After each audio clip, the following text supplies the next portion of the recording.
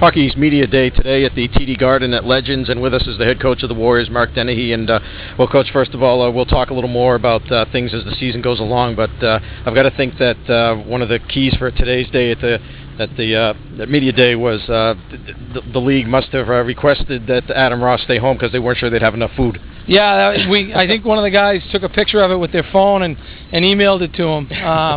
No, I'm happy to say that Adam had class and couldn't be there. Trust me, there was no one more disappointed than him. Well, you ended up being picked 7th by the coaches, 5th in the media poll. Any thoughts on that? No, I mean, not really. You've been doing this long enough to know that coaches don't put a lot of stock in polls. Obviously, whenever you're trending up, it says a little bit about what they think of your skill level. But this year is going to be like Groundhog Day.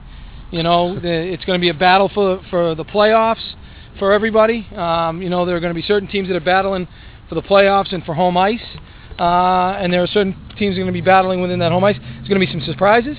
There's going to be some disappointments, and we just want to make sure that that we're one of the surprises and that we're one of the teams battling not only for the playoffs, which we need to make sure that we compete for, but also home ice.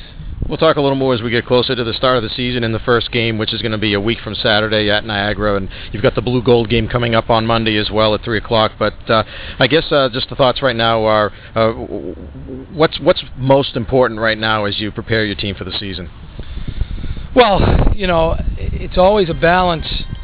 It's always a balance of. Oh, hold on one second, Mike. Sorry.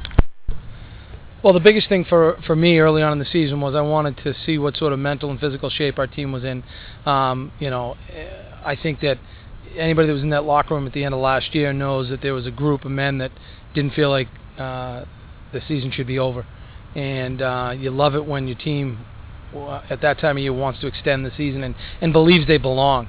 I want to see if the returning guys understood that we didn't accomplish a lot of the goals, even though we made a lot of strides, that we didn't accomplish the goals that we'd set out to accomplish. And you can tell that by how hard they work in the summer. And I'm very happy to report that everyone showed up in a lot better shape.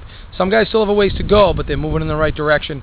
And then our freshmen came in and did a real good job too. So I don't think I know that our guys understand that it's still going to take a lot of hard work and effort to get where we want to go, and that 2010, 2011 is a different year. Well, again, the Blue Gold game Monday at 3. We'll talk more as we get closer to the start of the season. Thanks, Mark. Mike, it's always a pleasure to talk. I want to make sure I give you first access for all you've done for us, and I look forward to talking to you in the future.